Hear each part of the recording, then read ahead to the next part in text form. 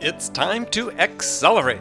Hi, I'm your host, Andy Paul. Join me as I host conversations with the leading experts in sales, marketing, sales automation, sales process, leadership, management, training, coaching, any resource that I believe to help you accelerate the growth of your sales, your business, and most importantly, you. Hi, and welcome to the show. I couldn't be more amped up today to talk with my guest. Joining me is Mark Roberge, Chief Revenue Officer at HubSpot Sales Division and best-selling sales author, speaker. Mark is author of the great book, The Sales Acceleration Formula, which is a great title to go along with the theme of the show. Growing your business in 0 time just ain't easy. It requires being extremely thoughtful and deliberate about the type of company you want to build, the types of people you want to hire, and the processes that need to evolve to make that all happen. And this is what Mark did as he built the sales team that grew HubSpot from basically 0 to over $100 million in sales. And today we'll hear some of his insights about what you should do to accelerate the growth of your business. Mark, welcome to the show. Great to be here, Andy. Thanks for having me. So just take a minute, introduce yourself if you could, please. Sure. So my name is Mark Roberge. I think Andy covered the basics. I met the founders at HubSpot back at MIT when I was a student and they were a student. It started as one of those garage band projects that I was helping one day a week and just started to explode from there. I made the first 1,000 dials at the company as the first salesperson and roughly the 4th employee. Wow. And was tasked with building out the sales team. And, 7 years later, I had a staff of 400 under me and a big company that was on the IPO path, and certainly learned a lot along the way and wrote a book about it, and happy to speak to you guys about it today. So HubSpot was your first job in sales? It was, surprisingly. So I started my career, I was a mechanical engineer undergrad. I started my career writing Java, so did a couple of years as a programmer. And of course, the MBA from MIT is known for its quant perspective. So right. I've always had this professional lens of quant and analytics that I viewed the world through. And it was that lens that I was intrigued on how it could be applied to the world of sales. So I want to talk about sales acceleration. There's as many definitions of sales acceleration as there are people who exist who use it. So what does sales acceleration mean to you? Yeah, for me, it really means an obsession more around data and technology and transforming sales to be more aligned with today's buyer. I think when folks talked about sales evolution and decades ago, it was largely focused on things that can be done at the VP level, at the management level. In fact, that's where a lot of software development had been focused on. And I think a lot of changes have happened recently. Number one, internet empowering buyers and really giving the buyer more control in the sales process. Number two, evolutions in, say, software models with movements to SaaS and an accelerated growth toward inside sales, which has opened up more accurate data and technologies that can be used for the salesperson specifically. Mm-hmm. And I think the combination of these trends is really what I define as sales acceleration. So what are sort of the keys then to the formulas that you laid out in the book? For people who are listening to this and thinking about it in the context of their own business, what are some of the key aspects that you focus on for sales acceleration? So the book really is from the perspective of building out the HubSpot sales team and generalizes it so that I think it can be applied to almost any business. So it takes us back to the first month, say, at HubSpot, where I wrote down my mission statement when I took the role, which was predictable, scalable revenue growth. And for any entrepreneurs on the line that are maybe one day trying to raise venture capital, put those words on a slide and all the VCs will really like it. They'll take note. I like this guy because that's what we all want. That's right. And not that we know how to do it, but those are good words. So the stepping stone toward how to do it was I wrote down 4 tactics that I kind of set as my goal in achieving the mission. Number one, I wanted to hire the same successful salesperson every time. Number 2, I wanted to train them in the exact same way. Number 3, I wanted to provide them with the same quality and quantity of leads every single month. And number 4, I wanted to hold them accountable to work in those leads using the same sales process. And, from an engineer's mindset, that was my vision for the machine. And if I could accomplished those 4 tactics, I probably had a high likelihood of accomplishing the higher level goal of scalable, predictable revenue growth. So let's start at the beginning. You described a very sort of detailed and thoughtful process for sales hiring and onboarding sales reps. And I've spent time with the HubSpot, Andy, I forget his last name, Director of Trust Sales Training. Yeah, Andrew Quinn. Andrew Quinn, right. And also extremely thoughtful individual. So explain sort of what you guys did in terms of your hiring process that you set up to try to get that sort of uniformity, not necessarily robots marching in lockstep, but people had the attributes needed to succeed in that environment. Yeah, I'll tell you a story that kind of set up a big lesson for me in the area of sales hiring. It was in the first year. I probably had half a dozen salespeople on the staff at the time, and I made a big hire. I was able to grab the number one salesperson from a large public company nearby. Literally, they had 800 people, and this person ranked number one. I mean, it was a huge find for me. And I was just excited to have them come in and step aside and be like, teach us how to sell. Just completely change the playbook and the productivity of our team.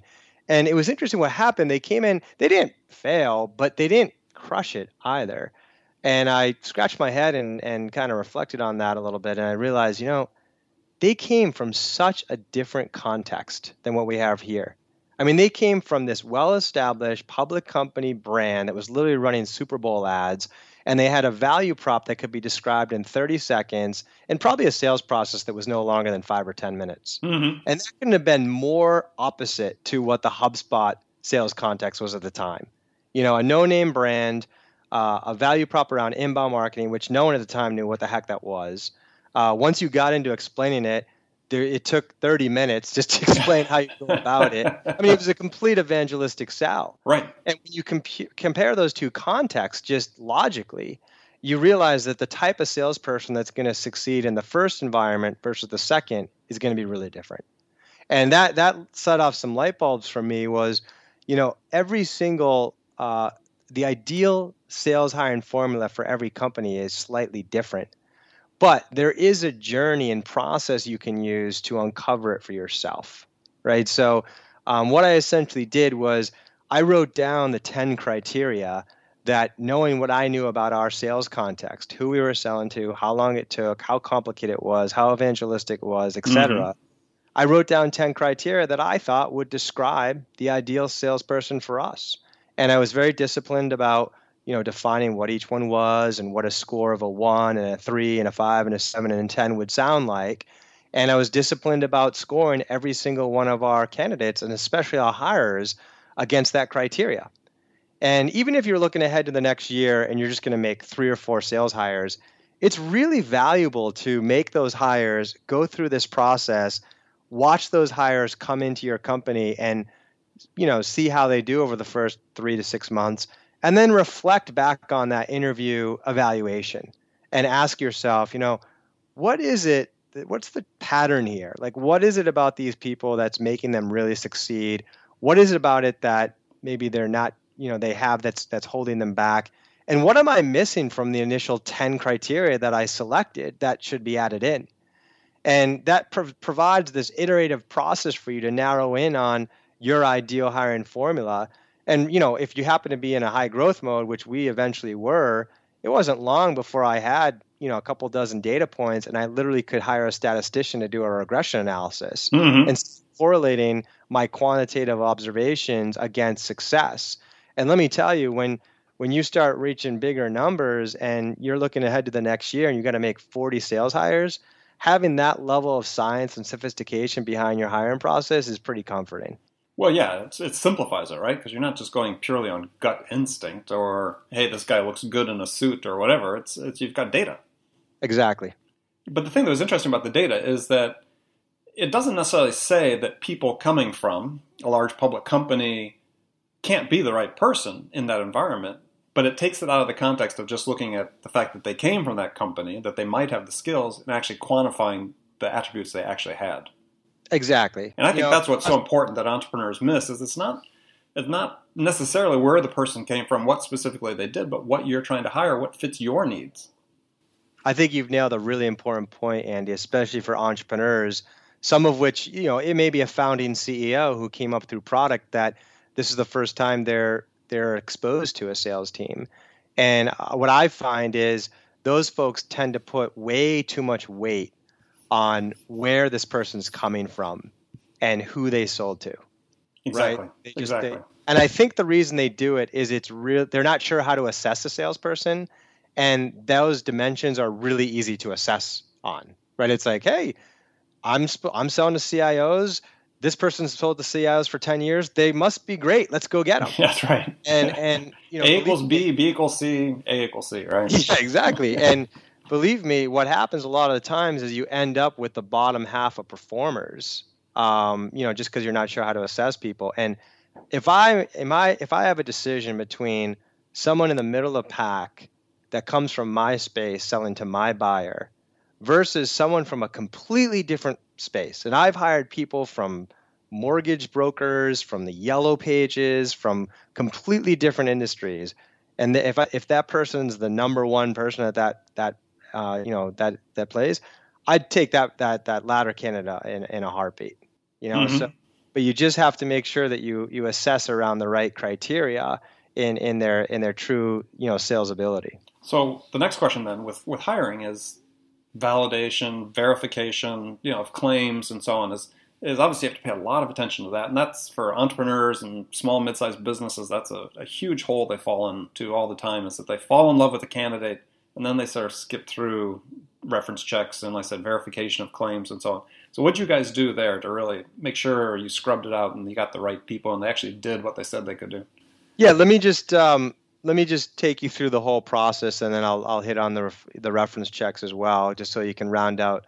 So for us, the 5 criteria that ended up correlating most significantly during the 0 to 100 million journey were coachability, curiosity, prior success, intelligence, and work ethic.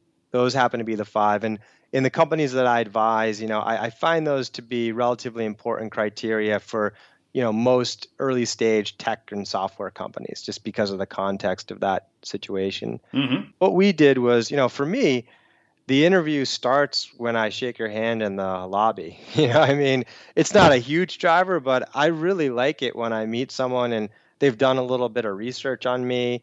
Maybe they ask a relatively personal question that seems sincere, like, how'd your kid's flag football game go this past? And then they can build on those questions and answers in a really genuine way. That's just a skill that I'm testing the curiosity and the preparation right off the bat, versus someone who's like, is just kind of shy, and it's not game over, but it's just, you missed an opportunity. It's a differentiation point. And then, so I warm the candidate up, and I'll talk about, why are you interested in HubSpot, and tell me, forget about the opportunity here, where are you going in your career, do some, checks on like where they're headed. Then I'll do some prior success validation. So I'll say, okay, well, I notice you're over at Oracle. Notice you're an account executive there. How many account executives are over there these days in this region? There's 179. And where do you rank? I'm number 12. Like, wow, that's impressive. Is that based on last quarter or last year? It's last year. Wow. And is that bookings or revenue or attainment? And it's bookings. So I really want to make sure I hash that out. Mm-hmm. Your references will validate that? Yeah, they will. Okay. So then I've got a little sense of prior success. Then I'll move into some coachability stuff. So I'll set up a role play and say, hey, Andy, you'll play the role of a HubSpot salesperson. I'm going to be a VP of marketing from a local security software company that happened to come to the HubSpot website last night and download an ebook on inbound marketing. And you're going to call that lead. So go, and we'll do that for 5 or 10 minutes. And I'm watching to see if does Andy come in and just, as I call, show up and throw up, for 10 minutes with like all the information that I could have very easily just read off the website. Or does Andy, build some trust with me and ask me questions about why I downloaded the ebook and teach me a little bit about some of the questions I had about it and start asking me about my goals. And, I'm really getting a feel for their curiosity. Then I'll start throwing some, harder questions about SEO at them to see how much Andy's researched about our area and how much he's learned. And then my favorite part is I stop the role play and ask Andy to self-assess. And, if Andy's like, well, if I'll say, well, how'd you do, Andy? And Andy's like, oh, I did awesome. Well, of course. I'm not that psyched about that. Versus if Andy, is really, introspective about, how they did and some positives and some negatives. And then I'll go and coach Andy a little bit and see how he responds to that coaching, whether he takes notes, asks questions, or is he glassy-eyed, and have him redo the role play. So that kind of lays out the actual that piece of it. Your specific question was around reference validation. I think there's a whole bunch of techniques in there, but I think the important thing is you got to make sure you ask questions that force the reference to give you something besides like, I love them, you should hire them. Do they work hard? Were they a top performer? Would you hire them? I mean, it's like this person's probably, been in touch with them and they're going to say nice things. Like an example of favorite questions of mine with a reference check are things like, okay, our top performers are, they're coachable, they're curious, they have a high work ethic, and they're really smart. And I rarely find that top performers are great in all of them. They usually bring one or two to the table and get by on the rest. Rank those 4 criteria for me for Andy and why. And that forces them into a little bit of a tougher response, and I learn something. That's a great question. I mean, and if I have a particular concern about like their ego or something, I might include that in one of the options. And if that happens to be ranked lowest, I might dive into that a little bit, and that help me get some validation around my concern. That's a good question. Yeah, another one that I like that's along the similar lines is to ask, if you were to give some advice to Andy's new supervisor, what would it be? I love that. You're right, in terms of how to manage them. How to manage them, yeah. Or, what shortcomings they need to be coached on or so on. But nice. Not to spin this around on you, but I'd love your take. What's your take on backdoor references? I'm really hardline on references, so I think you need to be able to use any resource you can to validate the claims that people make. Yeah. I think if there's a fact-based statement that somebody makes in an interview, they need to be able to back that up. Mm-hmm. So if they say they're number 12 out of 179, as you said, well, of course you'll be able to give me the name of somebody that can verify that. Absolutely. Mm-hmm. Because it's just, people play loose and fast. Yep. And for me, that's a complete disqualifier. Any fudging at all on anything factual is a complete disqualifier. Totally. The integrity factor. That's to me maybe the most important of all. Agreed. So the next step, and we'll get into this after the break, because I want to talk a little bit about onboarding and some of the metrics you use as well for managing the team. So hang on and we'll talk about that. And actually, before I go, I'm going to ask you a question. I'm going to pose a hypothetical scenario for you. I ask this question of all my guests, and we'll get your answer when we come back. So the hypothetical scenario is this. You're a new sales manager hired into a company whose sales have sort of stalled out, and upper management's anxious for things to turn around in a hurry. What 2 things would you do in the first week that could have the biggest impact? So think about that, and we'll come back right after the break. My guest today is Mark Roberge from HubSpot. Attention, sales leaders. Would you like to give your sales team the tools to drive more quality connects, scale their outreach, and spend more time selling? Well, you can with LiveHive. Get your ROI. Try it now at livehive.com/ROI. That's LiveHive, LiveHive.com/ROI. Hi, this is Andy. I have a special offer for loyal listeners of Accelerate.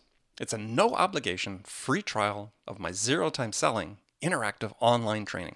Now, I've worked with thousands of sales reps to teach them how to use my zero-time selling to boost their productivity and transform the results. And so if you want to learn the same proven strategies to help you open more doors, have more effective sales conversations with prospects, and close more orders, then my zero-time selling interactive training system is a fit for you. It's incredibly simple to start. Just take out your smartphone and text the word TRUST, that's TRUST, to 96,000. Now, do you have your phone ready? Send a text to 96000. That's a 9 and a 6 followed by 3 zeros.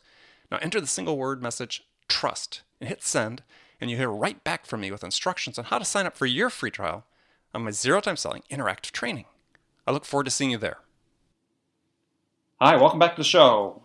My guest today, Mark Roberge, Chief Revenue Officer of HubSpot Sales. So before we jump back into talking about sales acceleration formula, I posed a hypothetical scenario to you before the break. New sales manager brought into a company, sales have stalled. What could you do the first week that have, two things could you do the first week that would have the biggest impact? It's a great question, and it's something that I posed to so many of my, so many of the leaders under me that took on new initiatives. Is they always have these long-term views of what to do, but you always have to balance those with some short-term wins and make sure that your bets on the table are at least going to create some of that momentum. Mm-hmm. Man, 1 week to make an impact is a short time. I know one thing that I would definitely do is I'd probably start holding film review twice a day.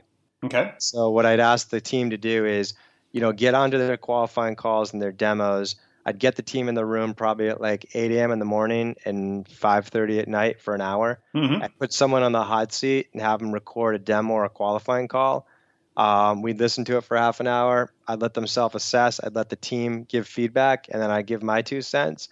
And I'd talk about this is what I'm seeing in the team, and this is what I want for improvement. And by the 5:30 call that evening, I want a recording that illustrates that improvement. Over the course of 5 days, I've got 10 film reviews. If I'm making iterative improvements on each one of those, I'm going to make some progress with the team at scale. Yep.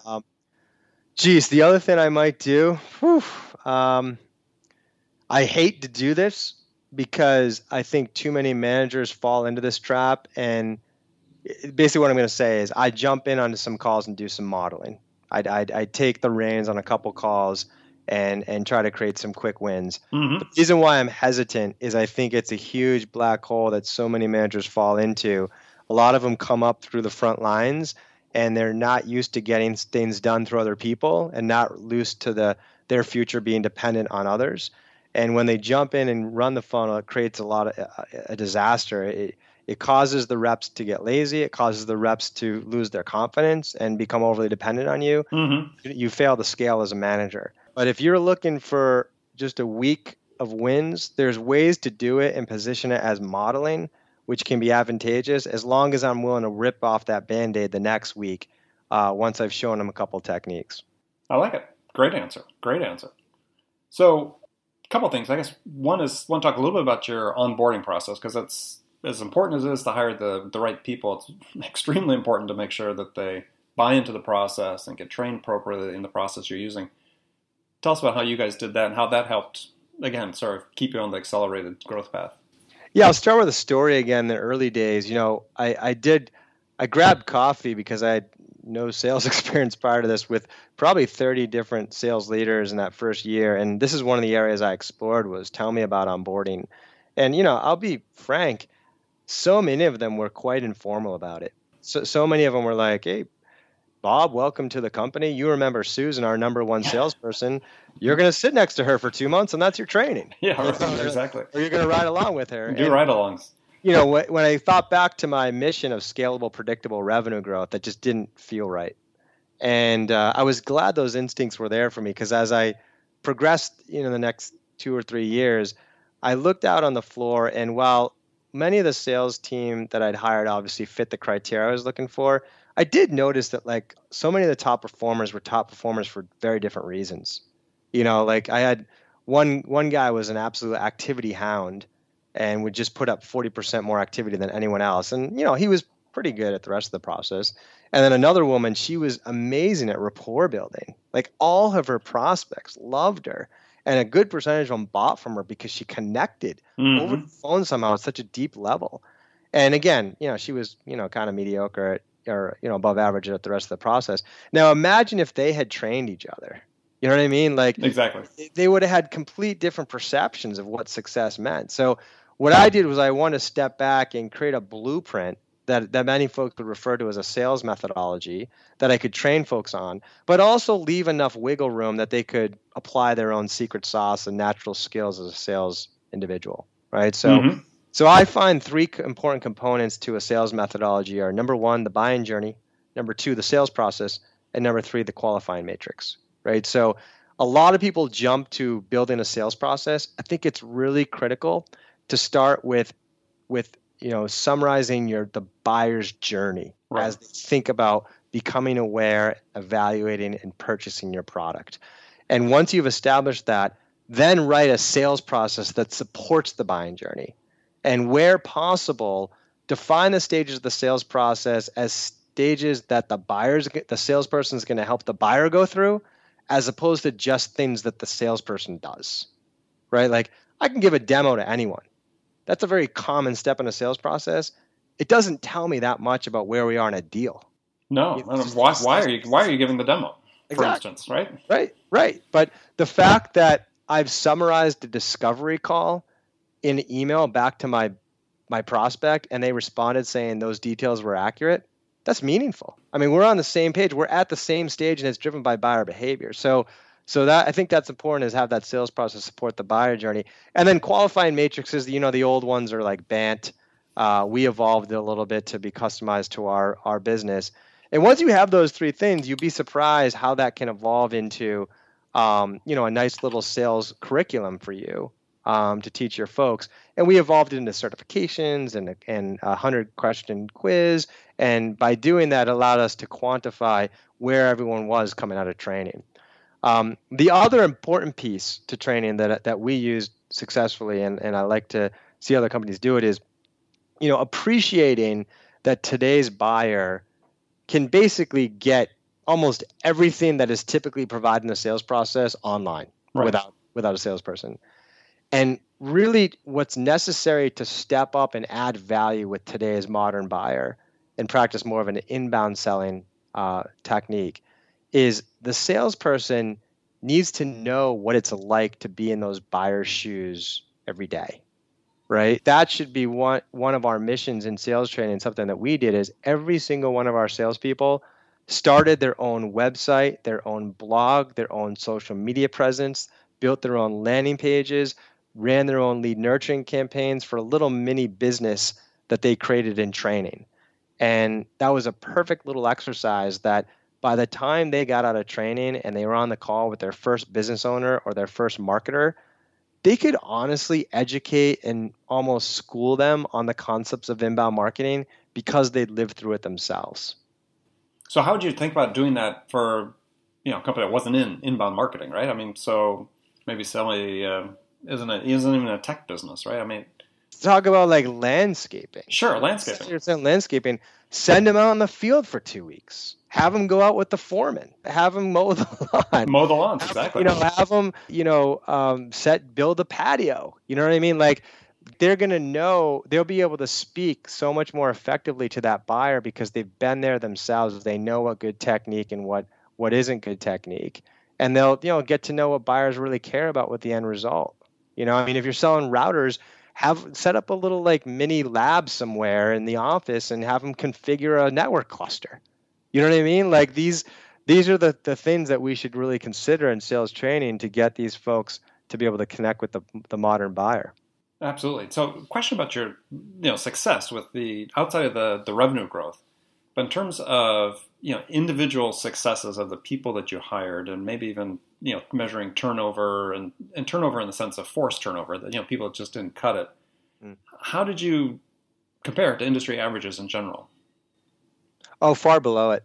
I think the industry averages I've read are just astronomical. I'm not sure if they're accurate, but I've seen 30% a year as the average turnover. Mm-hmm. And we were far below it. Back in the day, I mean, I shouldn't talk about it today because we're a public company, but like years ago, I tried to keep it in sort of the 10 to 20% range. I think when you fall below 10, I mean, you're running a major league professional team when you're running sales, and if you're below 10, you might be just a little too soft. You can't be that good at hiring. And once you get above 20, 25, it starts to get pretty difficult to scale. So I was always trying to target in that 10 to 20 range. And once you had to sort of transfer your hiring process down to people that came, beneath you in the organization or came after you in the organization, because you were right there at the beginning, though you were at the top of the pyramid, I mean, did everybody buy into it? I mean, how much success did you have getting everybody else to adapt to your methodology for hiring? Yeah, good question. There's a mix there. I see sales leaders who focus on high-level processes and really give a lot of autonomy to their leaders. And then I see some sales leaders who are just like, this is the way it's going to be, follow it to the T. I was probably a little bit more to the former. And, there are certain leaders who just like want to be told what to do. It's like, I like the blueprint. I don't care to innovate, and just took it and ran with it. And there are others that like really wanted the innovation element, and they both had a place in HubSpot. We, at the time as we grew, we didn't sell everyone through the same go-to-market channel. Mm-hmm. We had a team that was servicing the large spectrum of inbound leads we had. We had a team that was incubating a partner channel that is enormous. It's like 30 to 40% of our business. Right. So it's 2,000 partners, like huge. I don't know the exact numbers, but like a big partner channel. And then we had sort of an outbound prospecting team. And, the folks that were managing those groups, they had a lot of autonomy to adapt the process. All I cared about was they were following a process, that they were taking the time to come up with criteria, they were disciplined about it, and they were reflecting on the results. Right. Being thoughtful and deliberate. Yeah, but like the type of person that succeeded in our partner channel versus our inbound funnel versus outbound funnel varied. And it was important for those leaders to engineer those variances. All right, great answer. So, Mark, we're going to have you back for another episode here very shortly. And we'll go through the rest of the factors that you had in your sales acceleration formula. It's been a fascinating talk. I want to keep on going. Thanks, Andy. All right, we'll talk to you soon. Thanks for listening to the show. If you like what you heard and want to make sure you don't miss any upcoming episodes, please subscribe to this podcast on iTunes or Stitcher.com. For more information about today's guest, visit my website at andypaul.com.